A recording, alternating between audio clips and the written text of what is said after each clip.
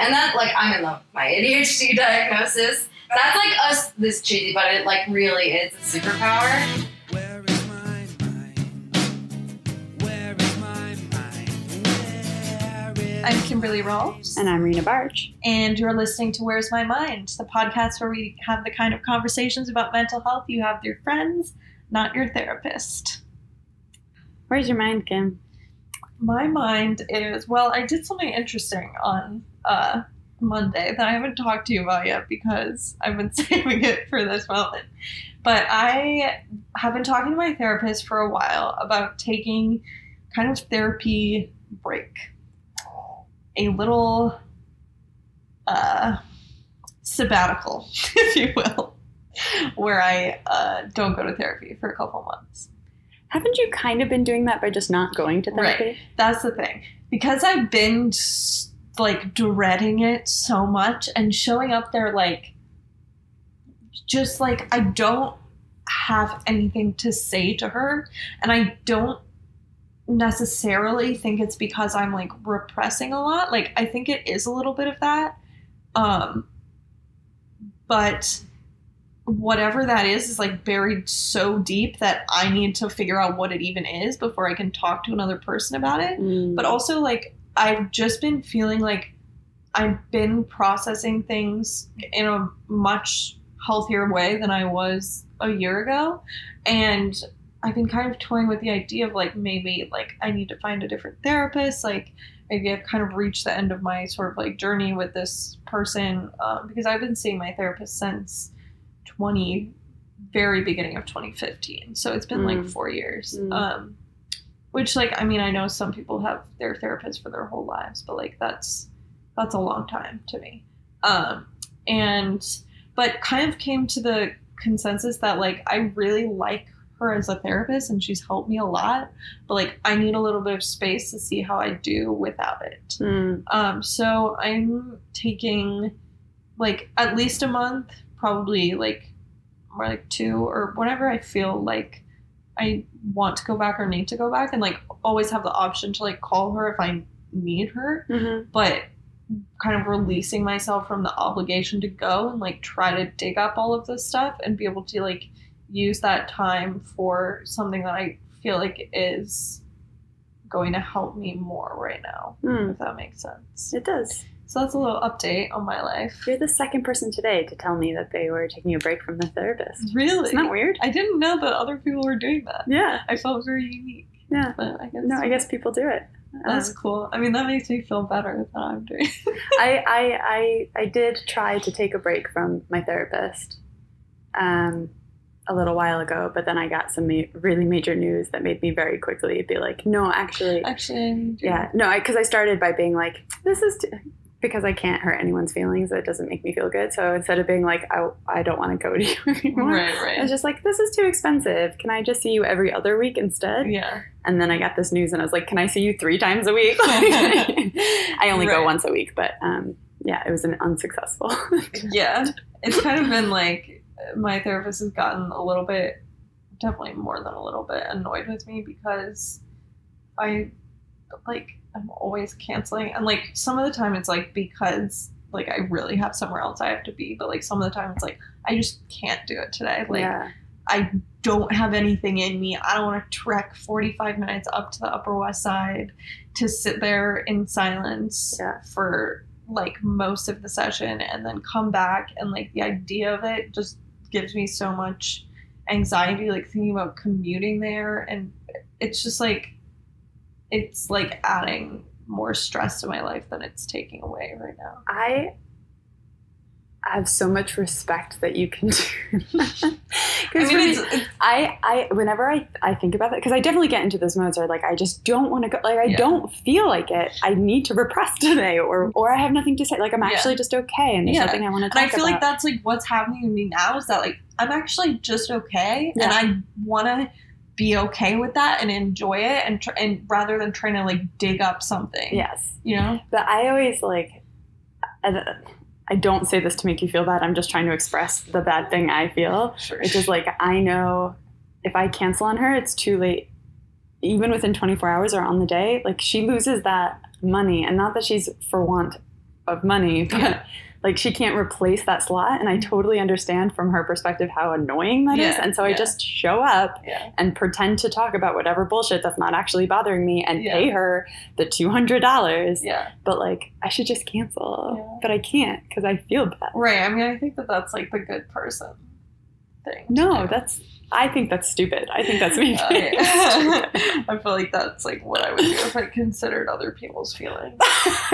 You consider But other people's feelings, just not her feelings, and that's fine. Well, it's a she's my professional therapist. relationship. Yeah, Exactly. like I don't have to. That's her job. I'm paying her to not have to consider her feelings. My therapist yells at me for considering her feelings too often. So Yeah, I literally never consider my therapist's feelings, except I did feel kind of bad asking her if I could take a break from her. But she was like so happy with it, and she was like, I think that that's the right choice for you. Like, you've come a really long way. cool.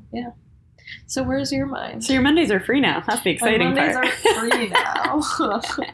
That's good. Yeah, at least for the next couple. I feel like I'm having trouble being like, I'm done with therapy because I don't want to be. Like, I feel like I'm going to want to return to that, like, after a little bit But of for a now. break. But, like, For the summer. right now. Yeah. For the summer. My mind. This is gonna get really dark. Oh, my God. My mind is for some reason really obsessed with death lately. Okay. And not in a suicidal way. I would like definitely trigger warning that a bit more. I have been having a lot more of so shortly after my mom passed away, I had a really hard time thinking about her, not in the like context of the last 5 days I spent with her in the hospital while she was dying. Mm-hmm. It took me a really long time to remember her as like a healthy person who I spent most of my life with. Yeah. And for some reason in the last 2 weeks or so, I've been reliving that hospital period really, really strongly. And it is very deathy. And traumatic. No, very much Yeah. so. Very much so. Yeah. And I haven't really thought about it like this in years. So I don't know what's triggering it. Yeah. But my head's in this space, and it's not just her. Like, I randomly thought about when I went to Sri Lanka years ago.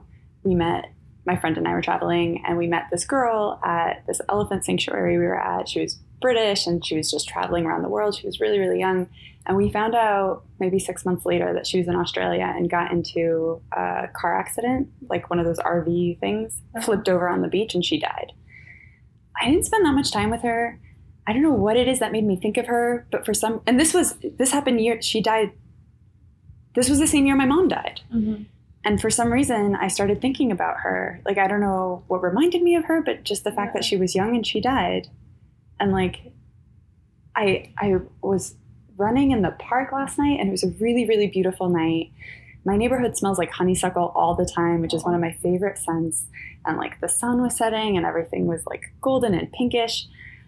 And I was experiencing this really beautiful moment. And I was like, I can die now. I can't die now. I don't want to die now just because I smelled honeysuckle. But something like, my mind is just very quick to jump to death. And I don't know why. It's weird how those, like, I feel like for me with stuff like death, or even hearing about like somebody's parent or like relative like died unexpectedly, like it's always the like unexpected or like sudden death that like scares me so much.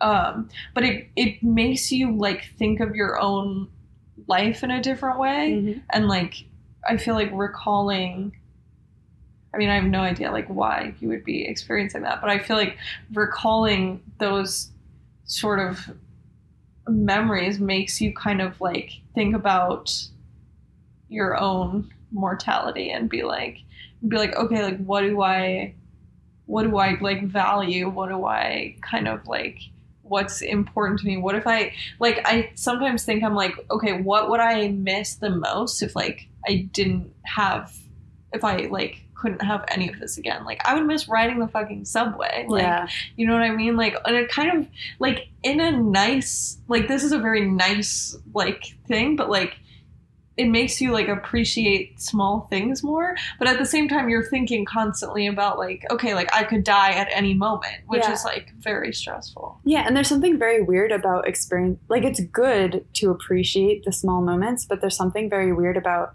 in appreciating those moments, thinking about mortality, because that's what it is. It's exactly that. It's that, like, this is the kind of small thing that I would miss, but why does that make me think of death? Like, why am I thinking of it as missing it instead of being like, what a lovely evening? Right. It's like jumping, like, it's kind of like what we were talking about in our, like, self-destructive episode of, like, being more comfortable being unhappy. So, like, when you're experiencing a positive thing, it's like, okay, yeah, like, when I die, like, I'll think about, like, instead of just being like, oh, this is a really nice moment, I'm really happy to be alive. It's like, okay, like, appreciate this, because when you die, you can't. Yeah.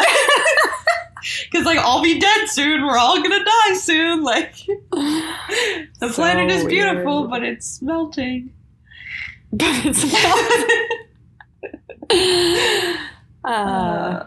Welcome to a podcast. Welcome to a podcast. So our guest today, super excited about this. Is a really awesome conversation.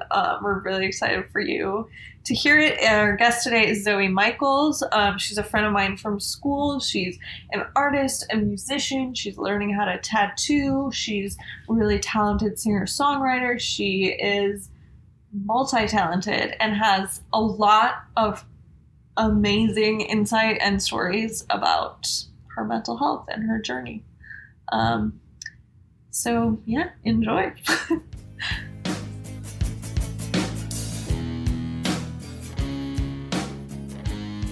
We're here with Zoe Michaels. What's up? We're very excited. Zoe, do you want to introduce yourself? Yes. I am Zoe Michaels. Yes. I'm a Capricorn sun. I'm a Pisces moon and Leo rising. What else? What's important? What do I do? Yeah. Well, okay, we're already gonna get into it because like it's very ADHD related. I'm like truly a like jack of all trades, master of none type. So I've had You're like a master of a few. Okay. I feel like. we're mastering. It's ongoing. Yeah, so I have a bunch of different side hustles that I've been working on. I've nannied, I've worked every job ever. But I'm learning how to tattoo right now. Hit me up on Instagram at Zoe Michaels. And you also do. Right, okay. I'm a musician. I write kids' musicals. I write my own music for grown-ups. And yeah, I write music. I've been drawing a ton. I've been trying to take after my roommate and like write graphic novel because I'm a copycat. And yeah, and I do tarot readings. Yeah. And I'm trying to get a big girl job. So we'll see. I feel that. That's the Aren't we all? Yeah. Yeah. Big person job. That sounds weird. Large person. Yeah, I mean, sure. Yeah. You've been through a few diagnoses. Man. Do you have a current one? Yes. So, what is it? Okay, well, most people I've gone to are like so reluctant to like say it out loud to me. Yeah. But I know now, like, my therapist is like, I have like friend vibes with her, where like she's young, it's cool.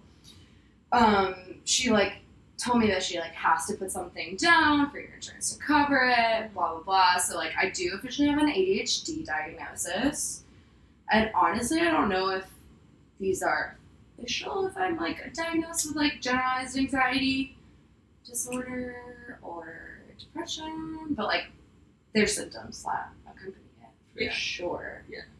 Yeah. So that's the current one. Yes.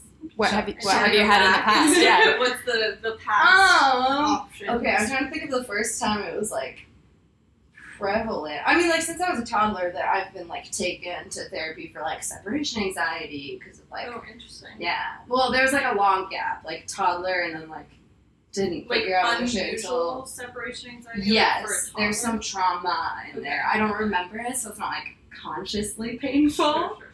but like it affects my behavior literally every day. Did your parents know about the trauma? Yes, yeah. It was like well, I was gonna say it's not that bad, but like that's a weird thing to say. About But your it own was like I trauma? have an older half brother who like literally suddenly one day, it was for my dad's previous marriage. They were contentious, like terrible, whatever. And like one day I literally never saw him again for like 10 years, something like that, till I was like 15. And now I see him and he's cool. It's great. Yeah. But yeah. I can see where you would get separation anxiety. That'd be stressful. I would just like cry at swimming lessons. I mean, I still have that probably. Yeah. Me too. But I'm not free Yeah. anymore, so I'm okay. So after your toddler experience, Right.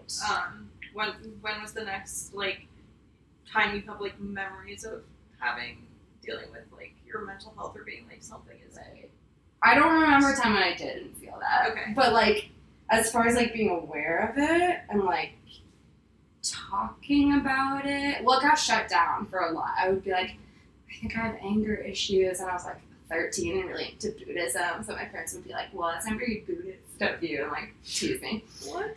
Yeah, it's fine. Where was I going with that? Hold on. You were a Buddhist. You were saying I was a anger Buddhist. issues. Yeah, okay. But the next time I like brought shit up, I want to say, I'm like mixing two times together. I had like a brief like eating disorder moment in high school. It was like never diagnosed, like not. But I like saw a nutritionist. I was probably like 16 years old. And then also that was like first relationship and then like messy high school breakup, which is like very funny to look back on now, but was like hell then. Yeah. Those kind of things feel so intense when you're Oh my young. God. Like it's the end of the And now I'm world. like, thank God, touch a bullet. Just kidding. Also hormones. Yeah, Yeah, holy yeah. I mean, that's shit. like everything that happens in high school. You're like, this, like, I'm about to die of the pain that I feel Yeah. in my heart. Plus, all this shit was undiagnosed, especially the ADD, which I can like get into, but like the undiagnosed part of that is like the actual illness, I think. Oh, What do you mean by that? well, I think, okay, so for me, ADD, ADHD, they've changed. They're like the same thing now, officially, whatever. Okay. Oh, I guess I should Yeah, do you explain wanna, that like, as like, define I forget, ADHD? we're always in like a like mentally aware bubble, so I Right, like, yeah, forget but for things. people that don't Yes. know. Okay, so I'm also like not. This is also new to me.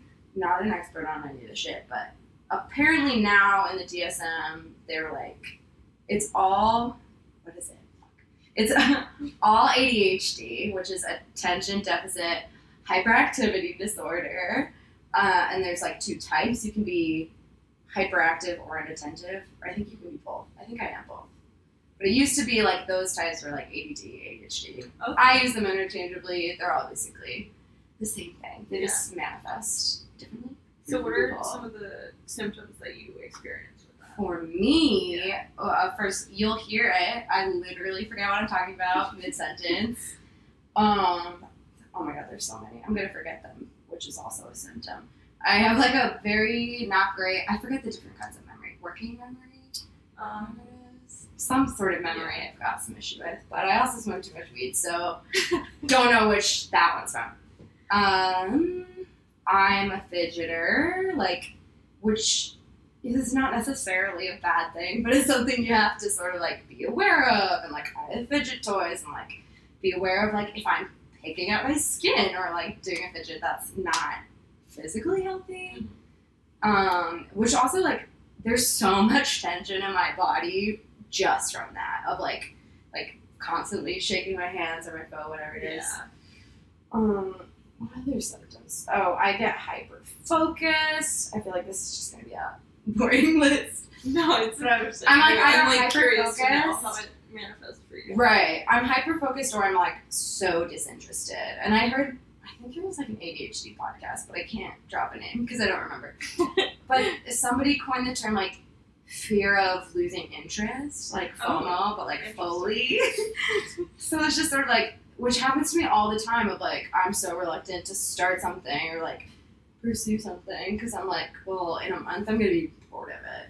Yeah. Which sucks, but like that there's evidence, there's a pattern that that's a thing for me. Yeah, you definitely have like multiple Oh, interests yeah. that you like bounce around. And I get like obsessed with one at a time, which is such a blessing and a curse. Like, Yeah, I mean, I think it's cool because you really like hone your skill in that one area and like Right. fully throw yourself into it. I feel like that's like, I mean, maybe in some ways better than like trying to do a bunch of different things at once and like never really focusing on Right. That's That's just true. like what I do. At the same time, my brain is doing that. Yeah. And then a lot of like people think with like ADD, ADHD, like, I don't know, at least I did, of like a 5-year-old boy who's like jumping off the walls and like has toy guns and is like your cousin who loves like blowing shit up or something.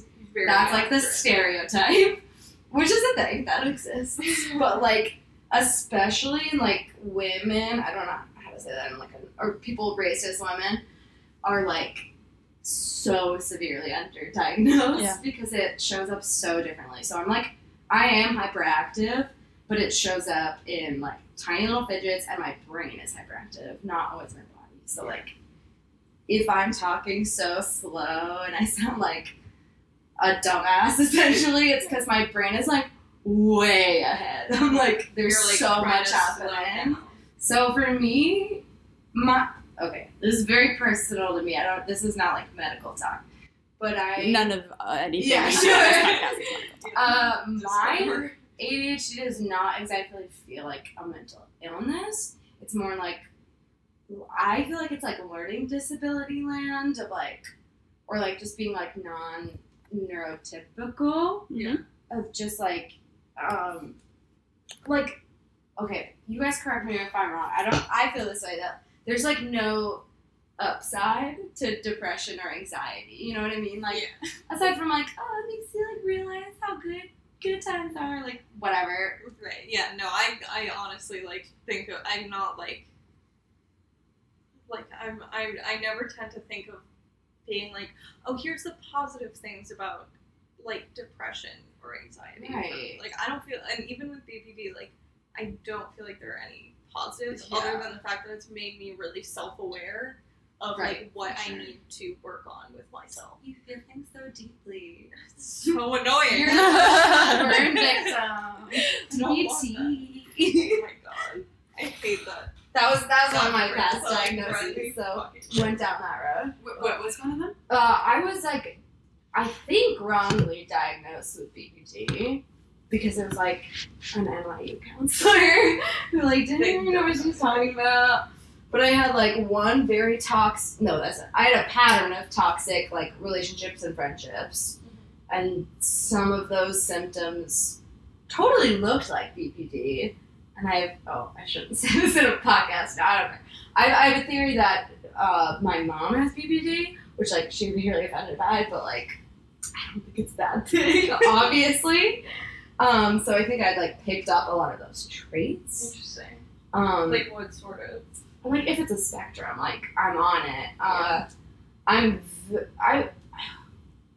This sounds weird, but I want to say I've like grown out of a lot of them, but not to say it's like an immaturity thing. It's just like that's not my symptoms like anymore. evolves. Yeah. Well, it's also with so many mental illnesses, right? Like we all share some aspects Right. of them, Right. right? That's why, Yeah. according to the DSM, you have to meet so many of the criteria in order to even get diagnosed. Because Yeah.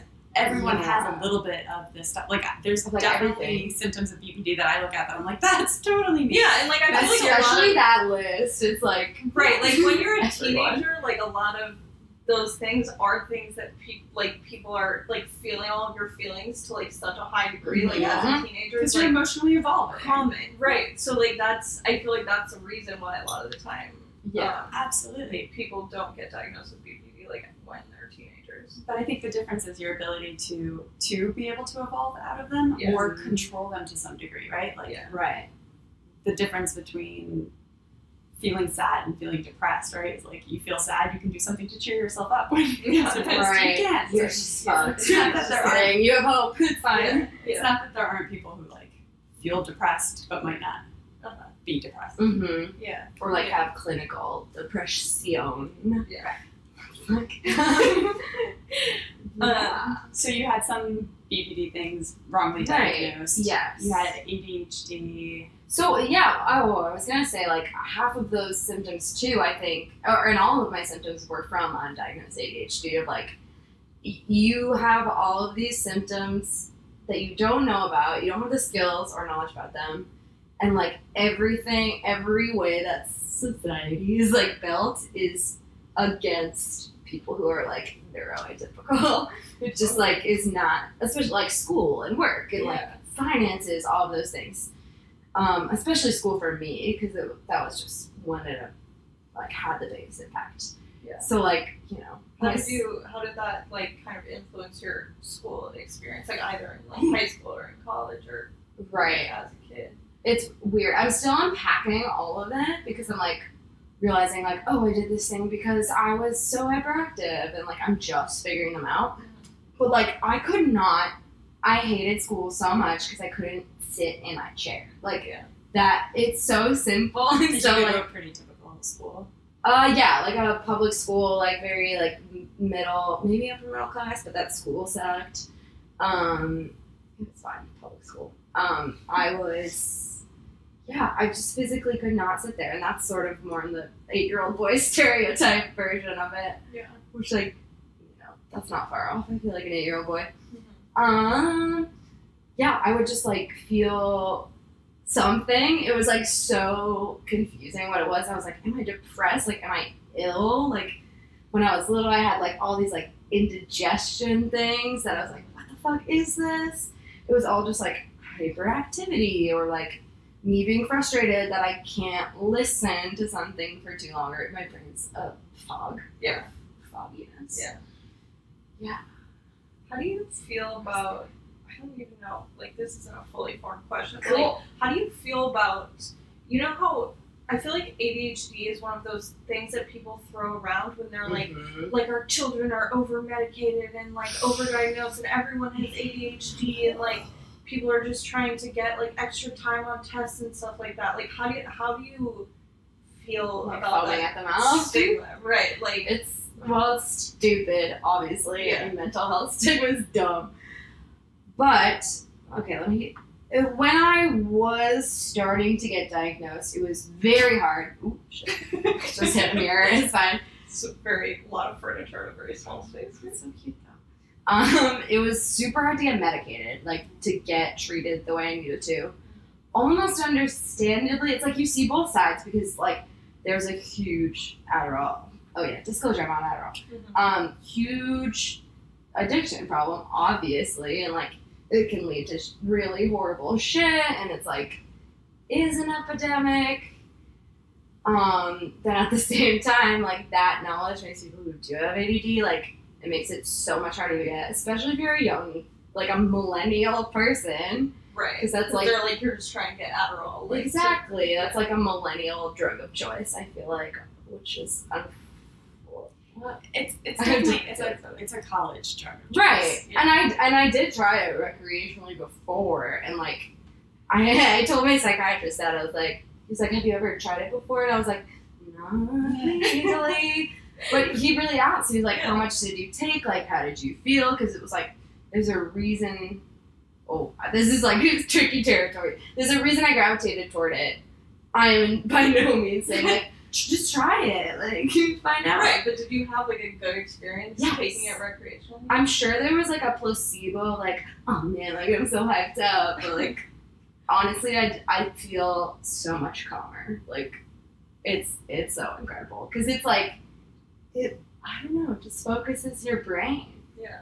Like, speeds up my body to match my brain speed. It's almost like it was made to help with the symptoms that you were having. Like, who'd have thunk? What the hell? Right. Like I feel like it's that whole thing of like we were talking about this in our medication episode of like overdiagnosis and you were saying like, well, what if I'm one of the people that's like been overprescribed and like and it's kind of like, well, I feel like if you are experiencing symptoms to such a degree that like you feel like it's necessary for you to be on medication, it's not like necessarily forced on you or anything like that, like then you're you know, if you function better with it, then you're not overprescribed or Yeah. No,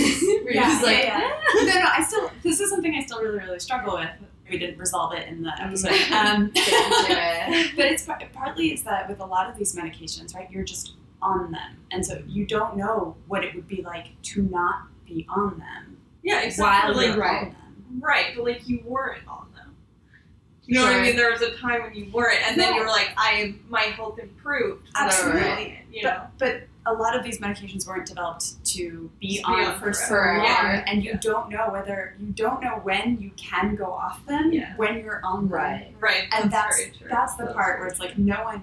nobody wants to pull you off of it Right. because it's working, Mhm. Yeah, but you don't know whether or not you could still work without being on it. that's a There's very side good point. effects. That's a very good point. Okay, but with Yeah. stimulants, Yeah. what's weird is you can do that, and I just did that because I was vacationing in Long Island with my roommates and the people. Shout out to Alice and John Anthony for being my support group. They're the best. Support system, not group. That would be a different thing. At the beach, I was like, okay, I don't have anything to do. You're supposed to sort of like take tolerance breaks.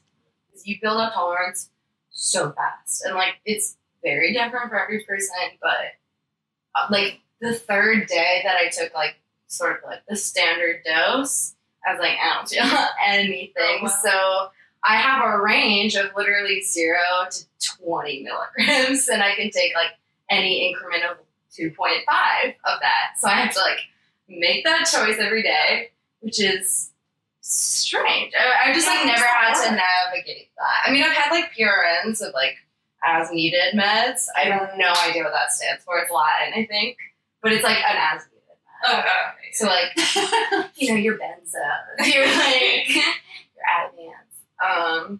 But yeah, no, as far as like, yeah, for real.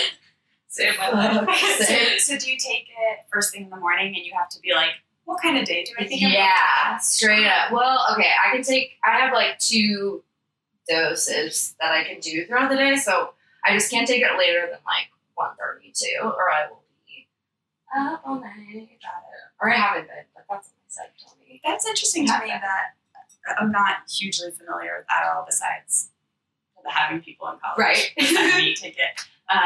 It's interesting to me that it's a stimulant because you would think somebody with ADHD would need to slow down. It's super confusing, and like I wish I knew all of the science of it, but Does that have to do with like your kind of like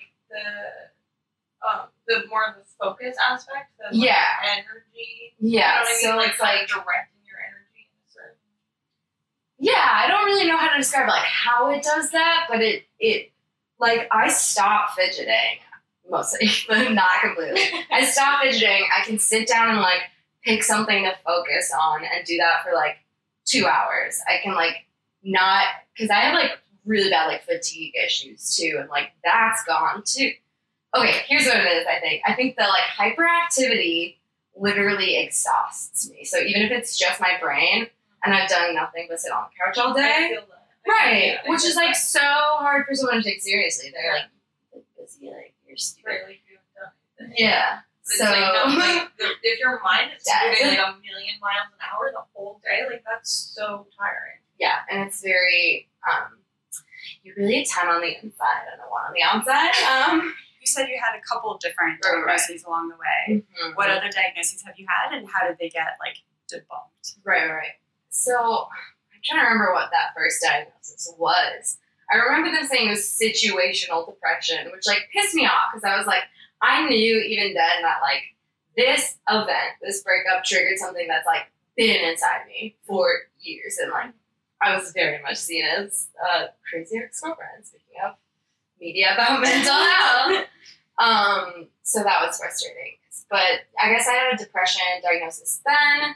BPD happened early college and then was debunked by the next therapist I had, I think. Or no, it was debunked in one of my psych ward stays, which we can also get into. Yeah, why don't we get into that? All right. So how many times have you been in the psych ward? Okay, so I've done 2 different kinds. I've done done inpatient, which is like full girl interrupted, like you're in there, like you have no shoelaces, like you can't shave your legs. Like the big I feel like psych ward thing. Everybody's like they take your shoelaces They and do. you get those socks that are like plastic. Oh yeah, I With still those have two mine. things on the bottom. That's They what- have that's what little like Alex does. grips. Yeah. Yeah, let's get into it. Yeah. I feel like most people that know me already know this about me, so this is not a big secret. And then I've done PHP or IOP, which is either partial hospitalization program or intensive outpatient program. So they're kind of sandwiched. In high school, like the time I was talking about, did a PHP. It was like for teens, and I was like 17, and everyone else was like 13, so it was super not helpful. So what does that entail? Are you like staying there some of the time, or like you're I was just there in instead of every day? school. Okay. It was like school hours essentially, and at the time I did stay with a friend. My home life wasn't bad, but I was like, this will be good, and like they lived far closer. So I stayed with some family friends, so I left there too. And how did that come to happen? How did I hit that point that I needed it? How did it? I mean, I was definitely like self-harming back then. Super fun stuff. Yeah. Which I don't anymore. Awesome. I mean, that is awesome. Yeah, it's super great. I don't know why I'm like making fun of myself. It's very. It's because it's been such a long time. That's such like a distant person to me. Like I have no desire to do those things. That's good. And part of it is like a little bit of a tangent, but like your depiction of like depression that you see like is that like you go down one Tumblr rabbit hole and like you are looking at triggering shit. Like Tumblr has been both super helpful for people and like gave me an eating disorder. Like that culture is terrifying, and I could talk about that for a whole episode. Yeah, I feel like it becomes very, especially self-harm, I feel like you have to Oh, yeah. very, very normalized on that platform. Like, So scary. partially in a good way, like talking about strategies to stop and Right. stuff like that, but also like it kind of makes you feel like it's not as serious as it actually is, which is definitely what happened with me as far as that. I was like, it's not that bad. Like, And it doesn't you know, really like, like, everybody's split doing them. it. You know? Yeah, everyone's doing it, Everyone's man. doing it. It's really cool now. But They yeah, don't so, filter between like here are people who are in recovery posting and here are people who like don't. I was gonna say don't give a fuck. I don't mean it that way. They're just like Not so self-aware. sick that they yeah. their symptoms make them not give a fuck. Right. Like so you go like here's strategies and here's like And the next a pictures of gift on my somebody- life's terrible and like here's like blood like Right, like just lots right of, there. Lots of pictures of like horrific. echelons on Trigger people. warning. So- viewers. So I mean listeners. So you were self-harming, Yes. and That's what got me uh, there. I think, and like, this is like, people shouldn't say this about people who self-harm. I think for me, it really was like kind of a cry for help sort of thing. okay, but But like, then I did become addicted to it at some point. but like the thing That's okay, a- I need that's to go off on a still tangent not about one. this because like the cry for help idea, it's also like if somebody like needs help so badly that they're gonna hurt themselves to get it, like maybe you should just Like, isn't like that the maybe that's issue? the point, you know what I Right, mean? Like exactly. maybe like normal people don't cry for attention by like cutting themselves. Right. That isn't like there's something else happening there. It's not like a totally like Well, I think- neurotypical person is gonna do that. Because like the attention that they need is attention like to their mental health. It's not, Right. like that wouldn't be the thought of someone to do that who wasn't sick. yeah, Right. You know? Like Right. like so it is like whether it's for attention or not, like Yeah. it's a problem. And you know, like all the kids around me were doing like different, like their own version of cries Yeah. for help, but just mine was very happened to be dramatic and like has a ton of stigma and is like very visual. Right. So that's sort of what got me in the first one. That sort of like trickled out. It went on and off. My thing is like I always have an addiction, I think, and I was raised by addicts as well. So like that's a huge like being an adult.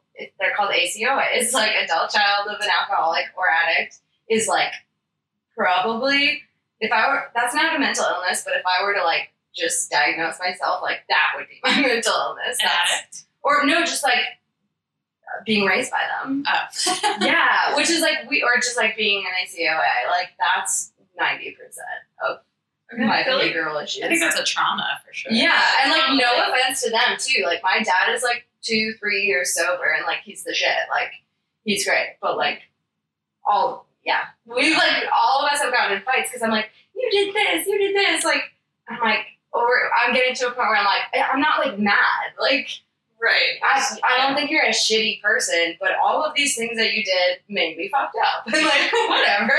It's fine. Yeah. Where did I start with that? So do you feel like that that partial hospitalization helped? No, not the first one. Not at all. Yeah, different ones did and didn't. That one, like, if I was 13, probably would have. I was just, like, so early on that journey. It was like, I don't fucking know. So when was the next time you were hospitalized? Next time was, like, pretty early when we went to NYU, like, freshman year. Yeah, I remember. 'Cause I was in your group at that point. Yeah, and that was just Freshman sort of like, spring. honestly, that's kind of the one I've unpacked the least of just like, because that was just such a weird, dark time of like toxic friendships. So that just like really fucked me up. And I was very depressed and very like, I don't know, I don't want to go down the like acting school conversation hole, but like, it was, that fucked me up. And was that voluntary that you ended up? Yes, to an extent. I was like resisting myself. Like someone like finally got me to therapy, and then I was just like not. I've never been actively suicidal. It's like such ideation. I was like freaking myself out. I was like, they're like, do you want to go? I'm like, no, yes, no. Yeah. Went. That one was shit. NYU Langone calling you out officially. No, I don't know. I've heard Probably other I've places. heard good things. Okay, about just that. kidding. No, but I'm just to offer another perspective. I Maybe it's just literally the know people. one other person that went to the psych ward there and also been in the psych ward at Bellevue and was like comparing them and so that NYU was like less horrible, but like Haven't done Bellevue you know. yet. No, check them You don't need any more. No, okay, but why was it bad? It must have just been like specific people, but I faked my way out of there, to be totally honest. Like I was, because of the 1X, I was like threatened because I couldn't like finish my crew assignment, so I wouldn't be able to like be in the 1X in sophomore year. So I was like, I have to get out really quick so I can do this crew assignment. So I really faked it. That what was that, like 4 or 5 days. I would like one nurse or whoever it was like came in and like I was crying. She was like, why are you always crying? I was like, bitch, what? Like, do you know where you are? Like, that's the strangest shit ever. That's so weird. What a weird thing to say. I remember so little about that one, honestly, because it was so like I was just there. Like there were groups, I think, but like nothing was required, and they were bullshit groups. Like it was lame. Yeah. What's that? The second one. Yeah. Okay, third one. Number 3 was the other inpatient. I don't remember so much like leading up to it. Like it was just like more of the same, really. Of like, I'm sure I was self-harming. I'm sure When was that? That was summer. I don't remember between which 2 years. Between sophomore and junior, maybe. Less people knew about this one just because it was like Yeah, I over feel the like summer, and I was home. Like it was near Boston. That one, like, okay, I will say like most of these programs suck, and I have a lot of opinions about them. But my last one was slightly a different story. But this one sort of sucked, but was very meaningful and helpful because the people I met, which has always been true. Like, even if I got nothing out of it, I met one or a lot of people who I'm like friends with, like got through so much shit together. I know the craziest stories. Like, it's so wild, especially in some of these like very government-y, like inpatient ones. You have like a 20-year-old anxious kid with like elderly people with like dementia and schizophrenia and like some violent drug addicts as well. Not that all drug addicts are bad, that's not what I mean. But some of them are.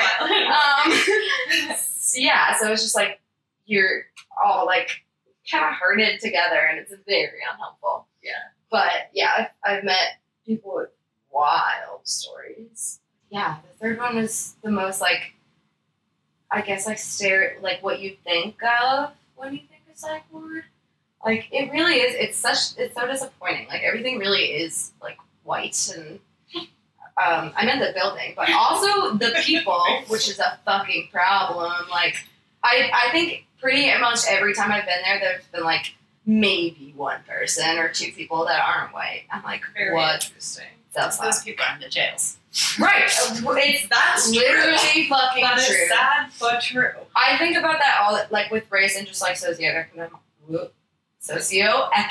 shit of like, if I were born under any different circumstances, like my issues or whatever are like definitely severe enough that undiagnosed, without medication, without like all of these tools, this is not an exaggeration. I could be in jail or homeless. Like, Absolutely. I think about that all the time, and like how It's- severe my issues have been at various points. That like, if I didn't have the resources, like, I'd be dead probably. right. Or I mean, not right. right. Hope But also like, yeah, like Homeless for I sure. would definitely be homeless Yeah. for sure.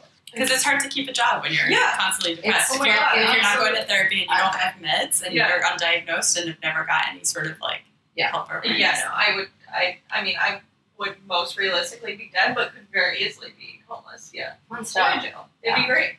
And there's a spectrum of that too, like even among just our friends of like, some parents have certain jobs where like, we're all still, most of us are like under, or like our friend group is like under 26. So like Yeah. a lot of us are on parents insurance Yeah. still and like some aren't. And that's like, we all have fucking issues and a lot of my friends just can't go to therapy. Yeah. So it's really hard to be like, not really hard. It's like a tricky thing to like be someone advocating for all this wellness shit, and you want to be like, everyone go to therapy, and like most people straight up cannot. Yeah. So I'm very lucky.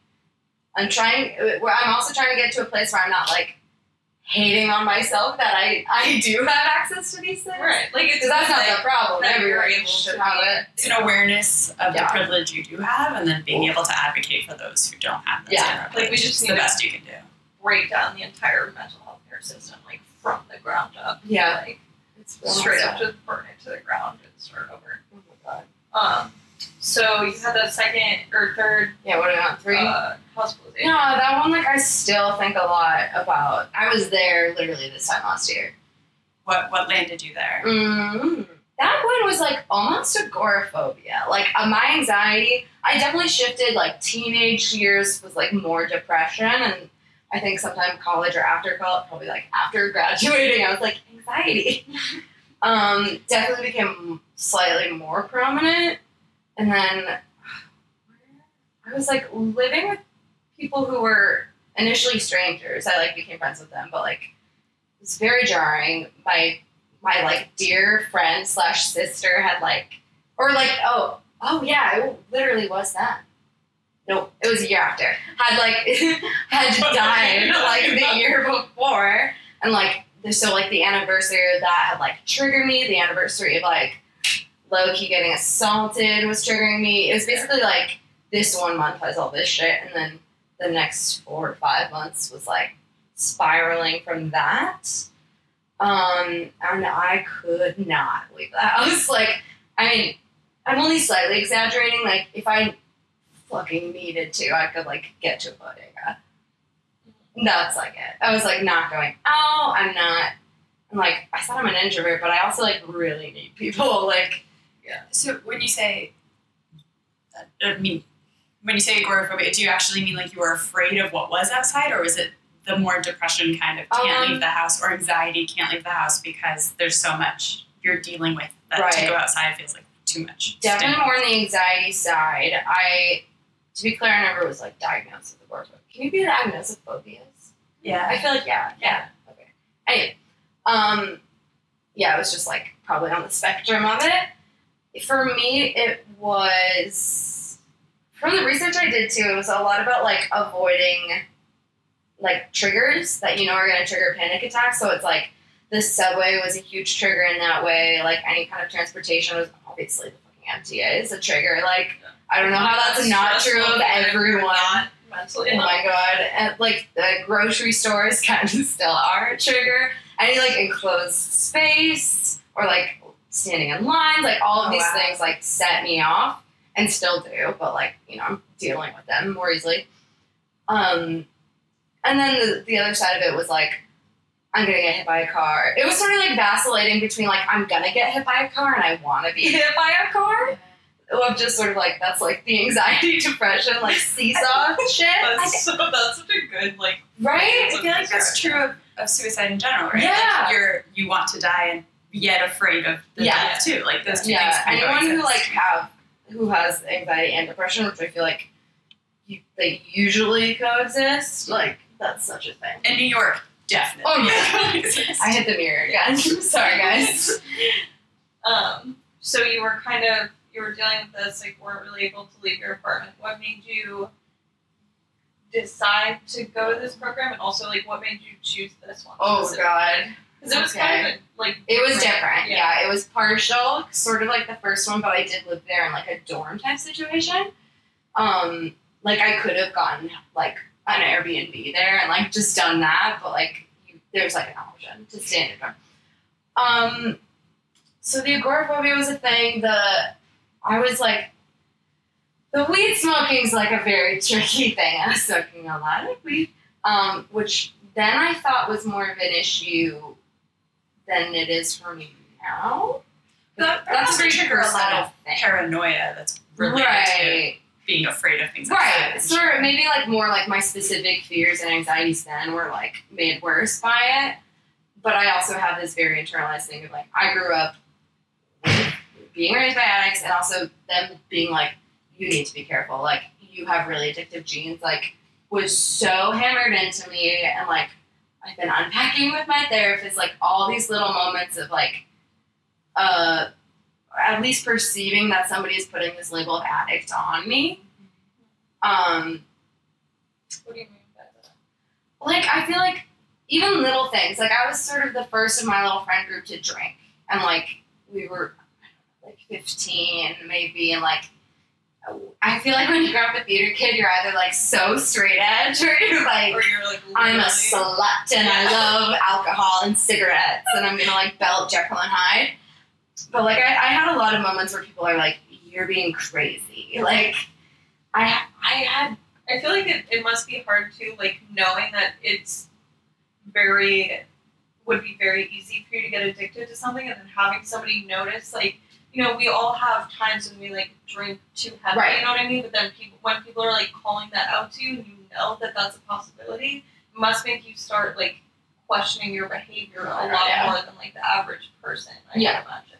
And as I'm older, I'm like also starting to realize like all of these things were so much more present than in other like non-alcoholic families.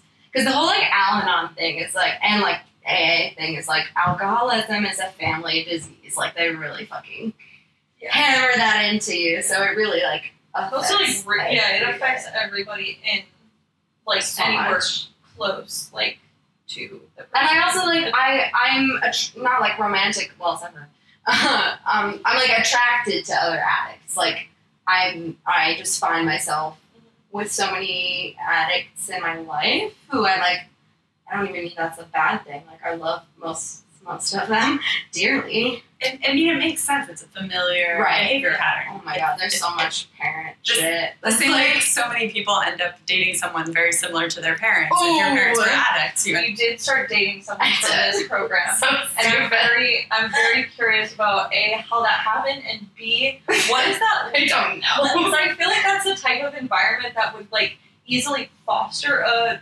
romantic relationship in the same kind of way that acting school does, where you're thrown into like being vulnerable in almost an inappropriate way just immediately, and you already like It's crazy know people that sorry, person so fast, right? So like, how does the like relationship work under those circumstances? And like, well, I'll preface with like how like the general like structure of this particular thing, because that's relevant to how it all.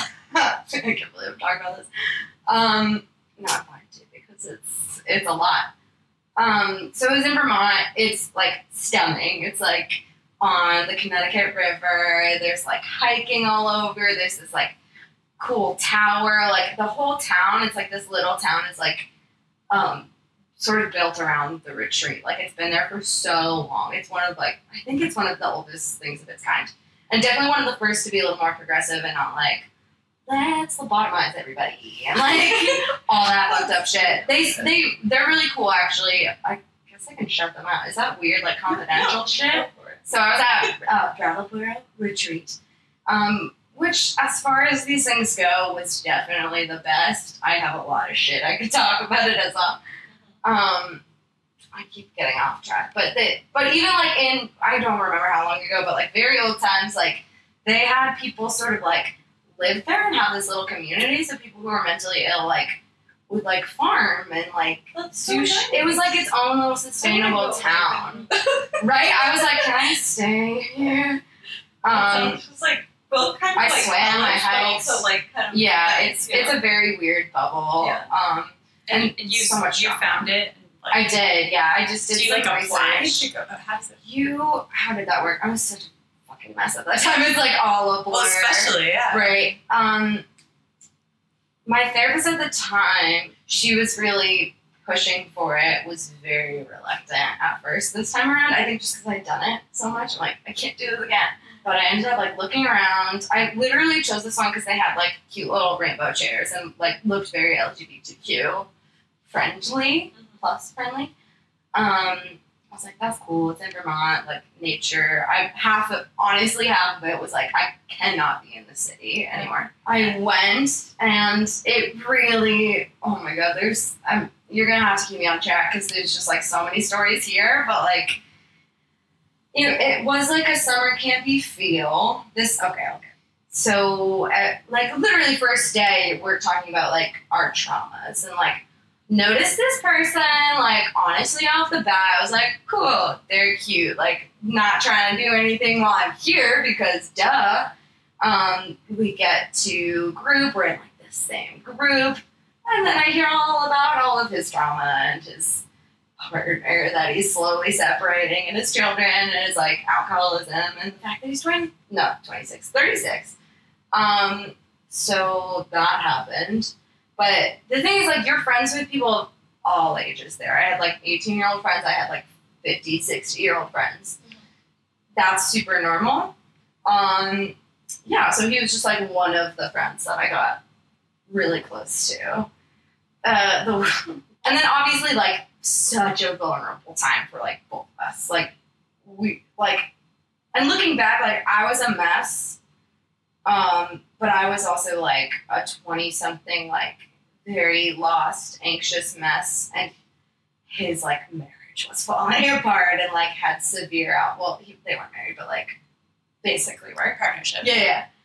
And like it was just like such not bigger, sort of like just more grown up, like severe problems that I got sort of dragged into. But basically the whole time I was like crushing on this person, and I was like, never say anything.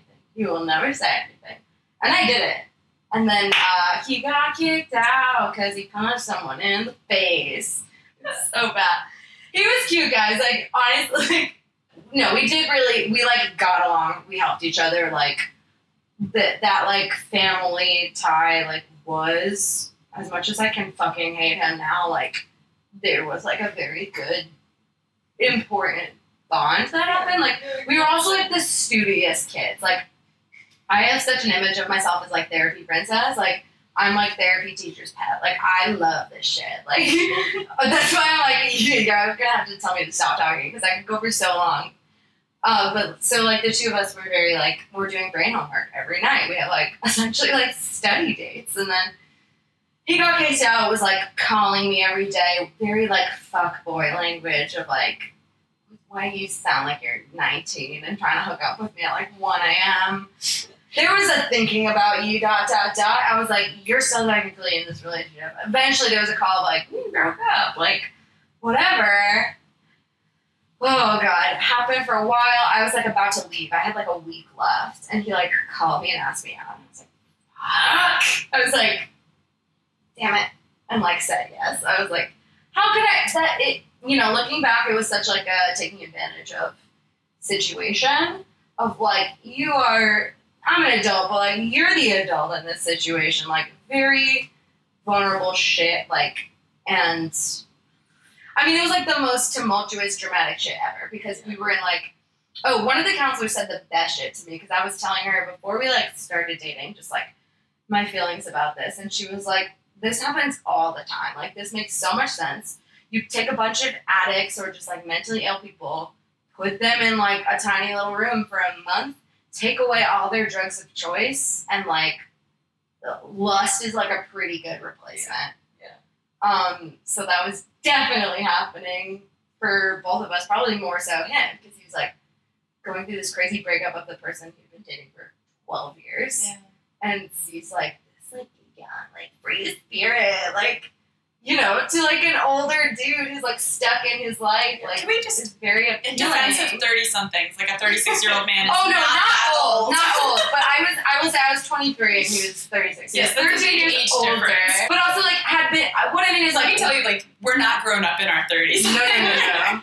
No. Like he had children, you know, Right, like was grown with up the like same in- person for over a Absolutely. decade. No, yes, he's not old. He's 37 now, so now he's old. Just kidding.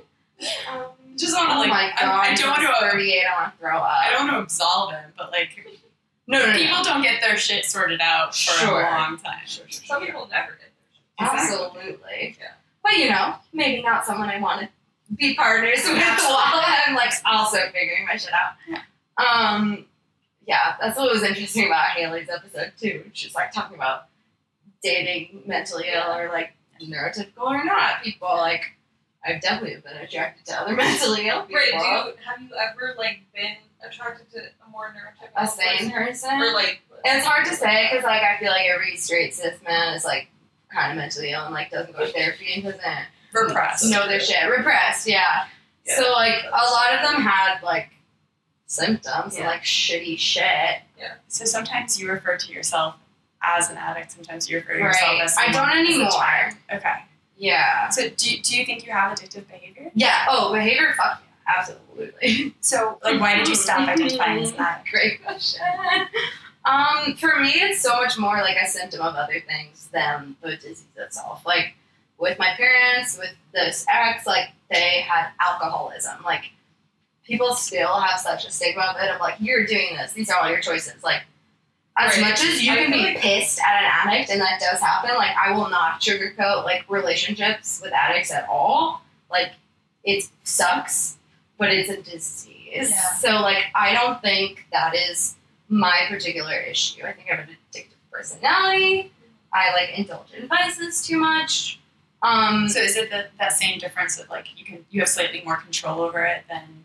Yeah, a little bit. Like I think there's a world where like if I went too far, fuck, yeah, I could be. I also think so. I was like sober the whole time I was there. Obviously, like you have to be. And at that time, I was thinking of myself as an addict because I had felt like my therapist had not said I'm an addict, but was like, this is the problem. Like you smoking weed every day is the issue, which is just not true. Maybe it's any issue, perhaps. It's not the healthiest. like But it's certainly not the problem. For some people it would be, but for me it's not.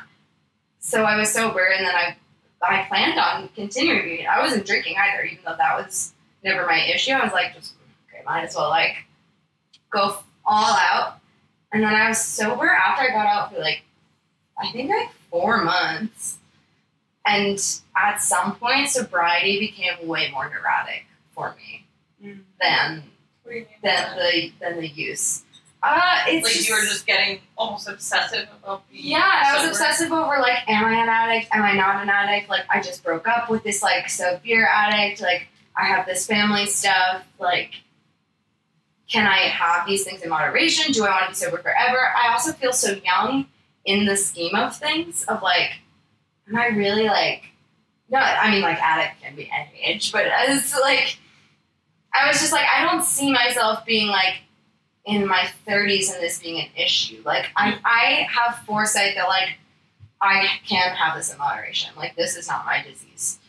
Just, like, thinking about it and obsessing, it became, like, food obsessive thoughts that I have sometimes when, like, eating disorder-related things come up of, like, it's, like, so perfection, all or nothing. Yeah. And if you aren't truly an addict and, like, drinking at parties is, like, okay for you, that anxiety and obsession can be really harmful. Yeah. Right. Yeah, Which is that such makes a sense. tricky space of then it's like, I should drink. And now I'm like, honestly, I'm smoking every day again. And I'm like, sometimes I'm like, this is awesome. This is so much better than my previous psychiatrist who told me to take 2 Klonopin every day. Yeah. And got me hooked on that shit. Oh my God, I feel guys. like it's Find a good psychiatrist. It's so hard. like weed has gotta be better for you than most prescription A medication. lot, yeah. Right. And it's so different. Like, it's probably not true for other people, but, like, I definitely think they're in the same level of, like, aside from, like, smoking is not good for your lungs. Yeah. I should probably stop doing that. But one of them is way more natural than the other. Yeah, absolutely. But I also think it's a myth that you can't be addicted to it. Scientifically, chemically, you can't. Yeah. But, like, Yeah. psychologically, But you you can. can become addicted to like any Literally sort of anything. thing. Someone with an addictive personality can be, or an addict can become Right. addicted to anything. Right. But it's not like people without an addicting personality can Right. become addicted to nicotine, for instance. Right. And that person won't become addicted to weed. Right. That's a good way to put it. Yeah. It's weird because like it comes up with drinking too. That's never really been my like drug of choice. It's more like I have this like addictive thing present, and like I think that's why I used to self-harm. I think that's why I counted calories. Like there's always that one thing that I'm neurotically doing. Yeah. Sometimes, whatever it is. Not to like armchair diagnose. Oh, let's do it. Yeah. No, give me. Because to me that doesn't, some of those things sound less like addictive qualities and more they're control things, which make me think compulsion, make me think. Right. I don't think I have OCD. I think if there's a spectrum of it, again, I'm on it. Because my older half brother had like very, very severe OCD when he was a kid. I don't know, just like having been around a lot of, I think I have intrusive thoughts and compulsion. So like I think you're right about like the symptoms.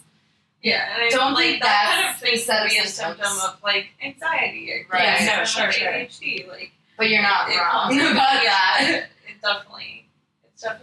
I think a lot of these things are more of a spectrum than people Then think. we know, yeah. This is not related to your No, specific story, but we talk a lot about how like diagnosing mental illness is very nebulous. And I wish there were a little bit more transparency so that we wouldn't have to sit here and be like, this symptom, is that this thing or this thing? Is my need for control come from my anxiety or from my addiction? Like, Yeah. what if they clearly know, like they You put mean down these therapists therapists and- and yeah. Well, like psychiatrists. they're also wrong sometimes. No, of Right. course they are.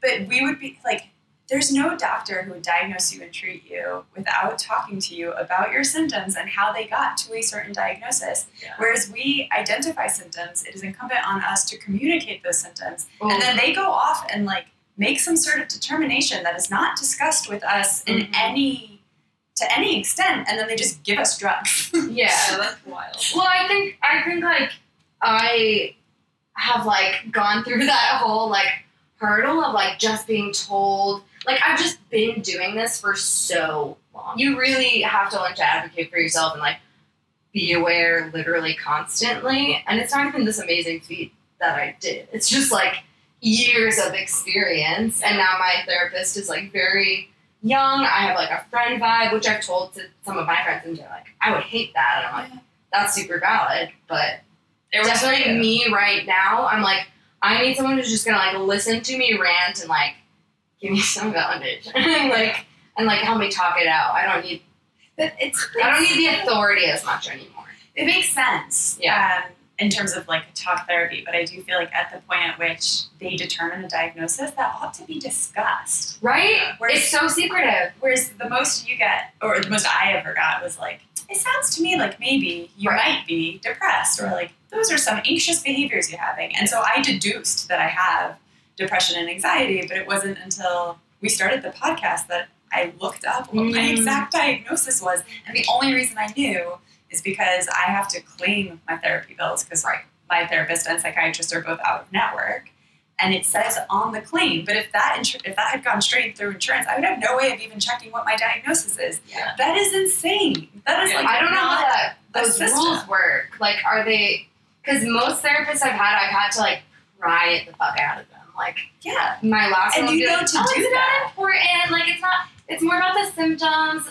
Which, like, I get where that's coming from, of, like, you don't want to have it too rigid, of, like, this is what you are, like, these are your symptoms. Like, it is nebulous, like you're saying, but, like, a diagnosis is very helpful, like, for medication, for, like, specific symptom management. And for Something like BPD has, like, a specific therapy, like... And for self-awareness, right? Yeah. Like, one of the reasons we hear a lot when people fall in love with their diagnosis is because it gives you clarity into your own behavior and helps you manage your own behavior. Like, if I didn't have the language of BPD to talk about my behavior, I would, like, not be nearly as far along. I don't think in my, like, mental health. And so to withhold a diagnosis from recovery or someone. whatever. Yeah, like, that, it's... And even talking about individual symptoms isn't always helpful versus having, like, a package that you can then go research and be like, maybe this makes sense. Right. Yeah, I don't understand. Because it'll form patterns, too, and, like, it's more about, like, where are these symptoms coming from? Like, is it, again, like, an addiction thing? Is it from, like, this depression? Is it from, like, a trauma and it's, like, actually PTSD and this, like, there's so many different things. And that, like, I'm in love with my ADHD diagnosis. That's, like, this cheesy, but it, like, really is a superpower. And, like, what I was saying earlier is, like, for me, there's no good side of depression or anxiety. ADHD, I'm so glad I have it. Like, it makes so many things about me fucking amazing. Yeah. Say more about that. Well, I mean, like, I definitely think it makes me really creative. It makes me able to hyper-focus, like, in a... Not crazy. I hate saying that word. Whatever. It makes me... I fall into it all the time. I know. It's like, yeah, I can super hyper-focus on things that I'm really passionate about. I'm like... See, I'm forgetting shit now. Like, I think it makes me hilarious. It makes me... not that funny. And, my brain... See, I'm having the thing where my mind is going a lot faster. I have articulate thoughts in my head. They're not coming out. Oh, I'm trying to say this in a way that doesn't sound so pretentious. No, but what's in my say it. head of, like, Say it. I see the world very differently than other people. My perception of, like, time is a little bit askew. My perception of, like, passion and, like, how productivity works, and, like, with ADD you have, like, I want to say it's dopamine, I think. You're, like, understimulated with dopamine, so, like, the way you, like, seek happiness and, like, satisfaction is different. Like, you get immense joy out of, like, the only example I can think of is, like, a fidget spinner, or, like, just, like, little things. I don't know, I could list off a bunch more positive things. Like, now that I know I have it, there are very few downsides. Undiagnosed, it was an illness. Like, it made my life hell. Yeah. Which is just, I don't know, that's so interesting to me. It's like, the thing is not the illness, it's the, like, lack of knowledge.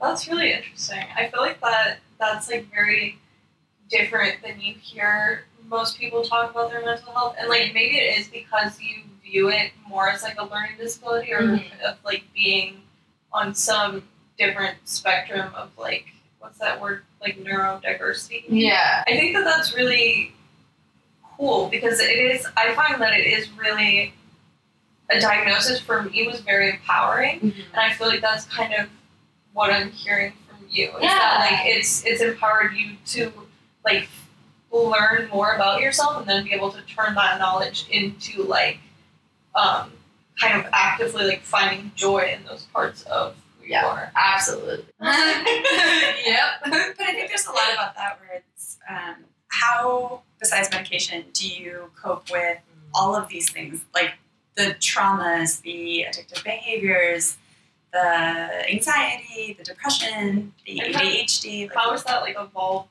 over time, too? So much. Yeah. I mean, what's that? So much. No, I'm gonna try to, like, find specific things. Yeah. Like I said, I've been doing this a fucking long time. Like, I really feel like a veteran of this kind of thing. Like, I have, like, a cigarette and I'm like, oh, my first hospitalization. I love that. Yeah, where was I going with that? coping. Yeah, my coping skills have evolved. It's sort of become more, like, it used to be very, like, all these, like, little therapy groups, like, list of coping skills, like, all these different types of breathing and like painting, which are all super valid and very helpful.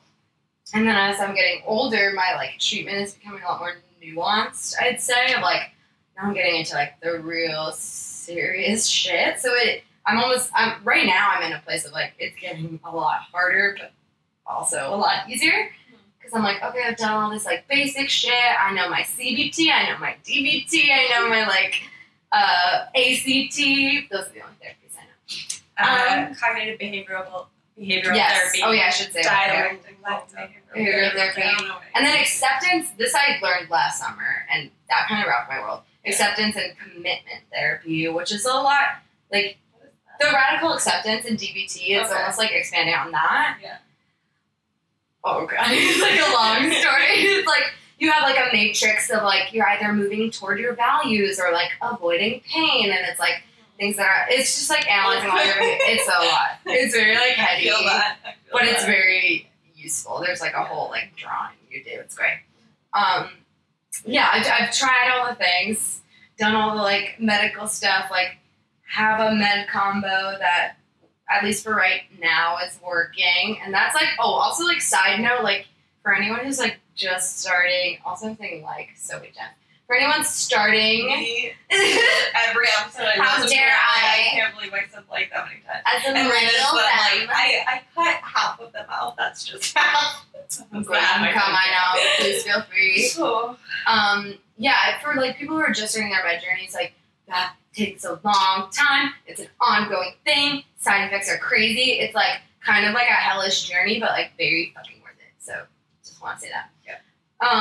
Yeah, so I've done all those basic things, and what was it? Oh, I started to find, so with drinking and substances, I was literally talking about this in therapy yesterday. Okay. I think a lot of people drink or use things to avoid problems, and I had this realization that I'm kind of doing the opposite of like, I have such a tricky time, not talking about mental health at all, but like in a taking myself seriously way, talking about my trauma and like my actual emotions. I can be like, I'm so depressed right now, like I'm doing these things, like I used to self-harm, like it's cool, but like for me to sit down and be like, I like couldn't even say any that I could think of, like it's a different thing. And I notice myself like, I'll be hanging out with friends and like, I get really wine drunk because subconsciously I know I'll get sad and like talk about trauma. So after that happened a few times, I was like this needs to be unpacked. So I literally, this is probably the most crazy presenting thing I've ever done. My roommates can attest to this. I had like a big roll of butcher paper. I'm not done with it yet, but I just like started at the top and I was like, I'm gonna write it all. Like I'm gonna write all my trauma and just started writing all the, because I was like, the ADD makes me forget shit if I'm like in therapy or like even just talking to friends. I'm like, I'm gonna write down everything. So I literally had like feet and feet, like miles of this paper of like, and then my dad fell down the stairs because he was drunk and my brother left and like this person manipulated me. It's just miles of that. Do you find that helpful? Like, yeah. So I don't think I would have like say like freshman year of college. It really is like this like cumulative like I'm like hitting all these milestones and now I'm like I'm in a stable enough place where I can talk about very scary things and like and even this is like recent. Like I don't, as much as I'm an emotional person and like comfortable expressing myself, I do avoid like crying, which like most people who know me would be surprised to hear because I cry a lot. But like it's like a scary place to go for me, and now I'm like getting more comfortable knowing that it'll be fine if I go there. There's an interesting thing with trauma too, where it exists in the past, but you keep seeing it differently as you move on, Mm-hmm. and so like you kind of can't deal with it. At least I'm starting to find that I can't deal with it once. I keep dealing with it every couple of years as I see it in a completely different light, just because I'm in a different place. Yeah, a new relationship will help you like connect clearly that fucking happened for me of like revisiting all of these like alcoholic father issues. Yeah. I didn't finish that story. Whatever. Well, What happened? Like, concise version of how did what, okay, I'll like, try and how make did it go? really fucking quick. But like, he moved really fast. Like, we were stuck on like the first date, whatever, which was fine. Like, that's fine. But everything moved very fast on his part. Yeah. Totally lovely. Like, second date. It was Oh, like wow. a whole great and like That's, it was like that's very breaking intense. up I feel with like this that's woman. kind It of was like intense. a red flag. It was, and I was in such a low, like, It's like sad that. place that I was just like, fine. Are you gonna say the BoJack quote? Is the thing of like all the red flags. Yeah, Like, when okay. you're looking at someone through rose-colored glasses, all the red flags just look like flags. I think that was like in my Instagram story that week. Anyway, we like visited each other because we lived on this fucking farm in Vermont. Like, a side note, fell in love with that farm and that life. Yeah. And I was like, oh my god, like, I want to stay here for, like, I still think about that place. I don't think about him every day. I think about, like, sitting in that farm every day. It was, like, so beautiful. I think stuff like that too is contextual. So there's a version of this story where the behaviors Mm-hmm. are exactly the same, but you take it out of the, like, take away the addiction, take away the, like, psych ward, take away all Yeah. these other things, and it's just like cute and romantic, and they fell in love really fast. Yeah. But there's all this contextual stuff that Yeah, and then when you have these, like, bitter ex-boyfriend feelings, I often go to a place of, like, haha, I'm more, like, mentally healthy than you. And, like, when I'm drinking alcohol, I'm like, ha, I can handle my liquor. And then I'm like, fuck, that's, like, internalized stigma, too. Like, that's fucked up. Like, it's not his fault he's an alcoholic. But it's also like it's an interesting thing about dating mentally ill people or like any sort of relationship, friendship, working relationship, whatever, with someone else with mental health stuff, being like, okay, what is it's sort of like the line of like, what behavior from them am I like, Where do you draw you're the figuring line? out like, Yeah. like what you're allowed to be like righteously mad about and what you need to be like, they're dealing with their stuff, but like, fucking even if boundaries, it's stuff dude. that you know that they're dealing with a specific thing, that doesn't mean that it doesn't hurt you and you don't have the right to be upset about it. You No, know? I mean, we know some specific people who have a lot of male trauma and are cis straight white dudes who like to assault people. You think their trauma is an excuse for that? No. They do, though. I They don't certainly think so, honey. No, it's not. I think it's Where was I going? I mean, I struggle a lot with the addiction one specifically, where it's like, how do you know where you're enabling and where you're supporting? Yep. And I like, feel like it's got to be like the hardest with that illness then, like, because I really do think that addiction to some degree is the most stigmatized mental illness because people think of it as a moral choice. I agree with that. And you have this idea of like being somebody who does drugs and drinks a lot is like a bad person, and it's very hard to, even if you're actively working against that stigma, it's so embedded in the culture that like it's very hard to get away from, and it's also so complicated because it's like it's like you have to, you know what if somebody has schizophrenia, for instance, and they're dealing with like having psychotic episodes, you're not going to be like, stop doing that. You're going to like try to help them get through it. But with like addiction, it's kind of like you do have to stop doing that to some degree. You know? To some degree, and then what I've learned in Al-Anon, for people who don't know that, it's not the same thing as AA. It's for like families or like just people who have like loved ones who are addicts. Like it's really hard. There has to be such a big boundary, and they have 12 steps like that are very similar to AA's, and it's sort of like, I don't remember any of them. I only went to one meeting. But that's why it's like has all this like higher power stuff, not like God or whatever, but like something bigger than yourself. Like it can't be your responsibility. Yeah. Which is so hard. It's really not your responsibility to like enable or not enable them, and it's and. So how do you love someone and be there for them and not either enable or not enable? Yeah. Like, right? how I do you don't do have that? an answer to that. Yeah, but, like, I don't know. But yeah, I wish I was a little more knowledgeable on Al-Anon stuff, but like because at the same time you're part of the disease too. Of like it's not even like, are you even in a position where you can enable or not because you're suffering too?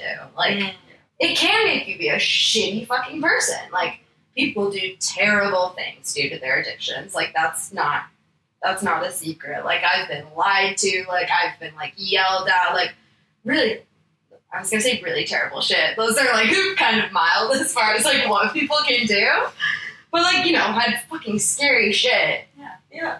Like, my closest people have just, like, straight up lied to my face because they're, like, fucked up. Or they're, like, needing to get a fix of something. It's the needing to get it. That's the lying. Yeah. The things people do when they're drunk is kind of like, it's Right. easier to understand as people who have I've been drunk, I get it. Right. It's the, like, that thing, the Like, lying that you hard do to to get the hit, that's the hard part. And I now have, like, people in my life who are, like, addicted to things that I have, like, no experience with, are a lot scarier to me. And, like, actually scary. Like, just... And that's a really hard place of, like, if someone's calling you and is, like, took something bad and is, like, I'm about... Just, like, very scary things, and you don't know that drug, you don't know this person's far away, like, there's so much. Yeah. It's the worst feeling in the whole world. Of, like, I can't help. And, like, the I can't help feeling is such a thing. For, like, at the retreat, I eventually became, like, a key holder for people. Like, there were a few people who had, like, little moments. Like, my friend was, like, maybe gonna kill his dad. So, like, I had his keys. Eventually I had my other friend's keys who was, like, Shouldn't the employees of the place be? Well, okay, so here's the thing. I, like, had them as well, this was the you can come and go as you please. So, like, that was allowed. Some people had cars if they lived kind of in the area. And so I was just doing this as, like, a friend. They were like, okay, can you, like, keep these for me? Like, so I had, like, a ton of people's keys and phones, actually. And then I got, like, not got in trouble, but, like, eventually in group, they were like, you're hurting yourself. Like, you're not helping them either. Like, it's not. That's, like, It's a big burden to take on yourself. Yeah, even if it doesn't feel like it, it's like, If it doesn't feel like it yet. yeah, and it's, like, really hard to navigate. And I have such issues setting boundaries because of my upbringing, and, like, it comes up with, like, my dear lovely roommates who, like, I'm sure they'd be very comfortable with me saying this, of, like, I have a really hard time, like, saying something that bothers me, bottles up for a while, and then I'm, like, a huge bitch for a second because, like, I couldn't, like, say something earlier about, like, a dish or some shit, you know? I realized I had a very similar quality to the key thing, a much more minor example, but I was traveling with two of my friends and they started fighting and I wanted to fix it because I'm the fixer. And so I was trying to, it was something like really stupid over a drink. And so I was like, here, just have mine. And my friend in his infinite wisdom was like, this isn't your problem to solve. Drink your drink. And he was so right. Like, in his, like, anger in that moment, for him to have just, like, so clearly seen that and just, like, call it. It's, like, a little scary, but also, like, amazing. man. But I carry that with me constantly now. Yeah. Whereas, like, it's not my responsibility to fix other people's issues. And Yeah. I have to sit in the discomfort of not fixing other That's people's the thing, issues. too, is I was thinking, like, I think part of the reason I also do that is, like, am I really trying to help them, or am I trying to help my anxiety that this is happening? Yeah. Which is not, I don't mean that's a selfish thing or whatever, but Those two things are very closely you need related. to work, or we need to work Especially more, if you're, like, being very okay with it. empathetic person Oh, yeah. naturally, and you're going to feel like I have certain people in my life that, like, if they're not okay, I will feel extreme physical anxiety, like, to the point where I'm, like, throwing up, like, because I know that they're not okay, and it's like, I want to resolve that feeling within myself, so I'm, like, Right. sort of trying to help them for them, but also to make it so that I can, like, just exist and, like, sleep and continue being a person. It's like, when the boundaries get blurred like that, it's even harder to separate from that responsibility, I feel like. Yeah. I'm gonna take my cigarette again because it's very frustrating as a veteran of these things. No, sometimes I want to, like, take my friends who are, like, newer on their mental health journey and just, like, be like, fucking do this one thing, like, and that's not helpful. Yeah. Like, I'm so, for so long I was very self-conscious that I was behind in all these things, but now I'm sort of being like, whoa, I've been, like, hustling on my mental health, and that's not necessarily true of everyone our age around us. So it's like kind of a weird place to be in where I'm like, I wish I could like take all these lessons and just like put them in your fucking brain because like life is so much easier when you can do this. Yeah. Well, you can't do that. Like, Right, they what the gotta hell is it gonna do You it? also have to learn the lesson in the context of your own trauma. And your own issues. Exactly. Yeah. Yeah. Yeah. You can't fix people. Is there anything else you want to say? Any note on it? I feel like I should say something like happy.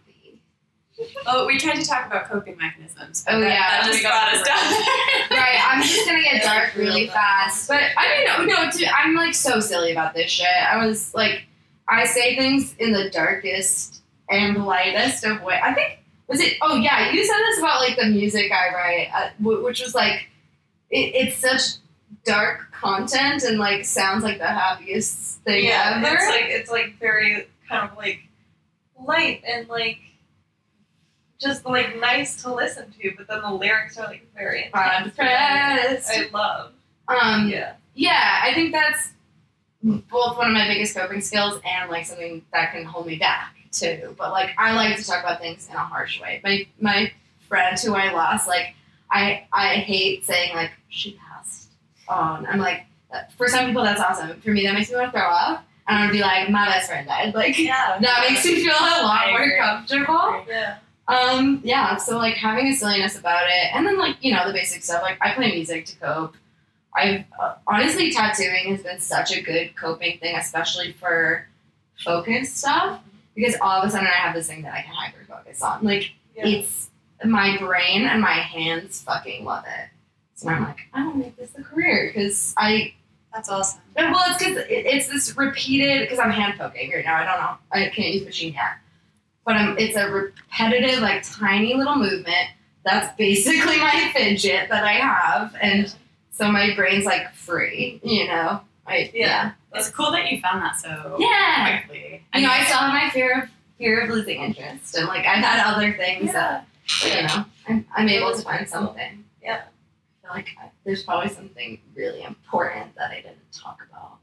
I don't know, we covered a lot of it. Yeah. I We know. covered a lot of I could talk about this for so long. Yes. Take your meds, kids.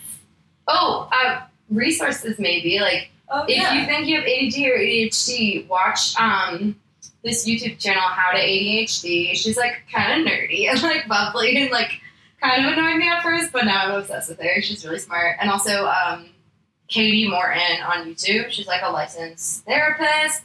Katie with like KATI, I think. But like has all these like gorgeous videos like about all these different like, I don't know, they're just very informative and feel a little bit like therapy, and it's just free, and I think that's... Where can people find you more like information about Your your music, passions, for sure. music? Basically, it mostly all lives on my Instagram, like every other person my age, which is just at Zoe Michaels, ZoeMichaels. So yeah, eventually, I don't have my tattoo license yet, but eventually all my work will be up there. Once that's legal, all my music's there, my artwork's there, my pretty face is there. I'm like kind of vain and also kind of hate myself, and we're gonna live there.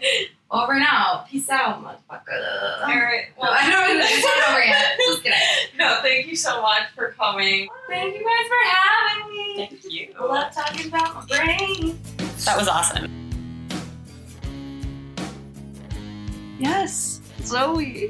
Thank you, Zoe. Thank you so much, Zoe. That's exactly everything that I dreamed a conversation with Zoe would be like. Yeah. Like, she's just so great, and she's been like dealing with her stuff for so long that like her knowledge of herself, I feel like, is like 7 layers deep. Yeah. Which I think is so cool. Yeah. Agreed. Yeah. I think it's such a good example of just how complicated mental health is to me, and yet she has such a good, just like the ADHD, there's the addiction element, there's a trauma element, there's parent stuff, there's eating disorders and anxiety, and like there's all these things. Yeah. And it's not black and white, and we could put all these names on them, but actually like the symptoms overlap, and some of them feel more like a diagnosis, some feel more like symptoms, and ultimately it's irrelevant because she has a handle on her situation and she's doing the work to have that handle. Right, and like it shows that you don't necessarily need to like have one strict diagnosis. It's like you can experience a bunch of different behaviors and like learn from how people cope with these different things, but also like adapt it to your own personal situation, not be following like some sort of prescribed plan for like how this illness is supposed to go. Yeah, I feel like she's very okay with living in the kind of like gray area of it, which is very cool. Yeah. And it's been really interesting hearing so many different, at this point, so all three. Even so, with all like different illnesses, different experiences with those mental illnesses, that there's a certain comfort with that comes from a diagnosis or lack thereof, right? So we got her comfort from the ADHD and using that as a superpower, and for Haley, like putting the name depression on it really empowered her to deal with her issues, and similarly with Alex and his bipolar, and we feel the same way too, right? And it's interesting how freeing it is to how common it is to get that freedom, but also learning about symptoms of other things too, enough to know where to use that. And like, I don't have articulate thoughts on this, but I think it's because it's a complicated concept, but I think she used just such a like lively depiction of this complicated concept to come to fruition in a really beautiful way. Yeah, absolutely. What are you going to do for your mind this week, Kim? I forgot that we had to do that. So I'm going home to Minnesota for a week tomorrow morning at like 7 a.m. And I'm going to take it as sort of a like writing retreat for myself. And I'm going to commit myself to writing minimum 1,000 words a day. Just of literally anything. Doesn't have to be like coherent, doesn't have to be a project I'm working on, whatever, literally anything. Because I've been having like severe writer's block for like a long time, like too long. And that has been causing me a lot of anxiety because writing is like my outlet, and not being able to write is like very, very frustrating.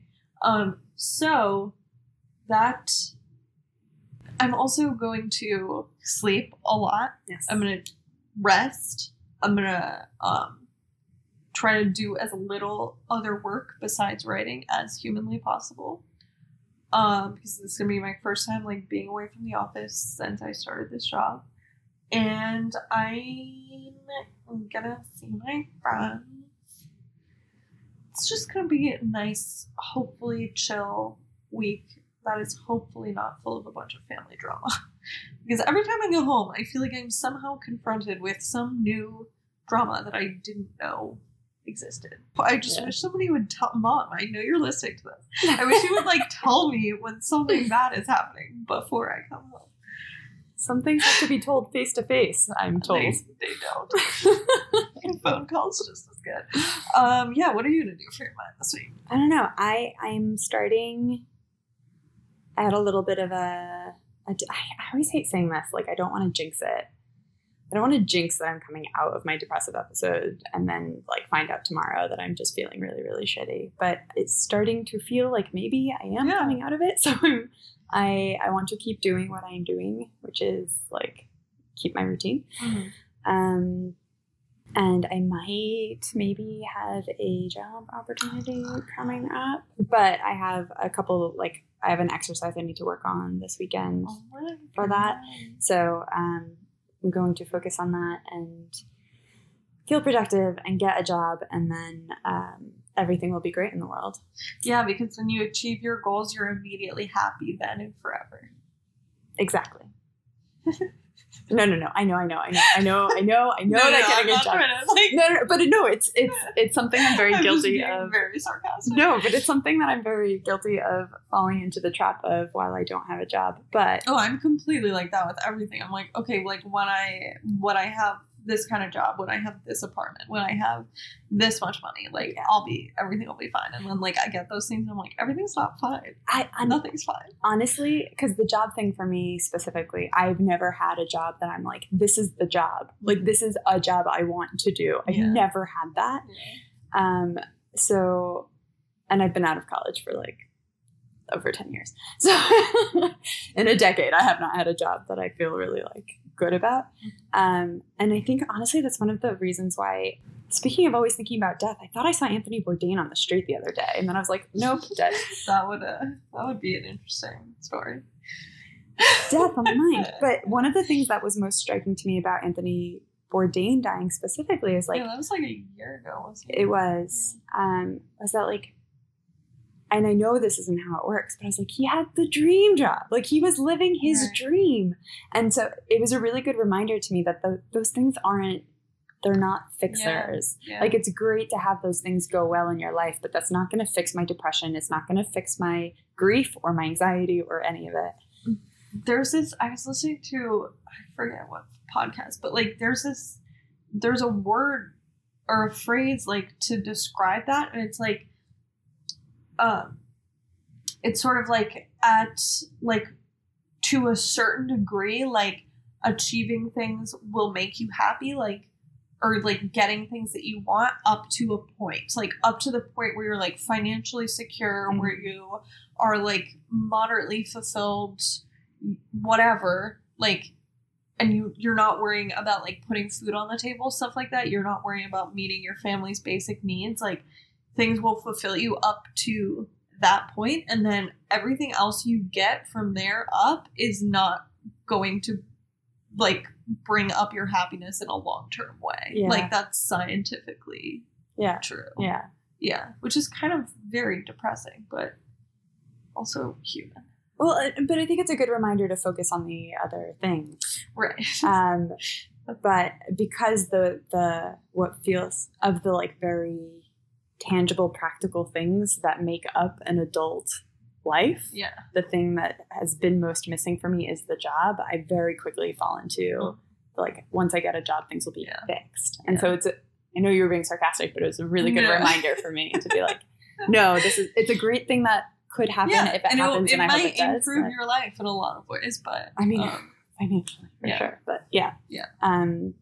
Thanks for listening to another one. I know this one was a long one, but hopefully it was worthwhile because we got to dig into some really good stuff. Yes. Keep listening. Tell your friends. Spread it on social media. Yeah, spread the share, word. Like, if you're enjoying listening, sharing it on Facebook or even, like, on Twitter or Instagram stories. If you don't want to mess up your feed, I get it. Write a review. Write a review on any of those places, or especially on iTunes, please. It's so good. Or just leave a rating. Like, it takes 2 fucking seconds to leave a rating. Please. Only if it's good. Only if it's good. Please do not give us 1 star. We do not deserve that. And you can find us at Where's My Mind Pod on Facebook, Twitter, Instagram, and at where'smymindpod.com. Email us at where'smymindpod@gmail.com. And we will see you next week. Stop.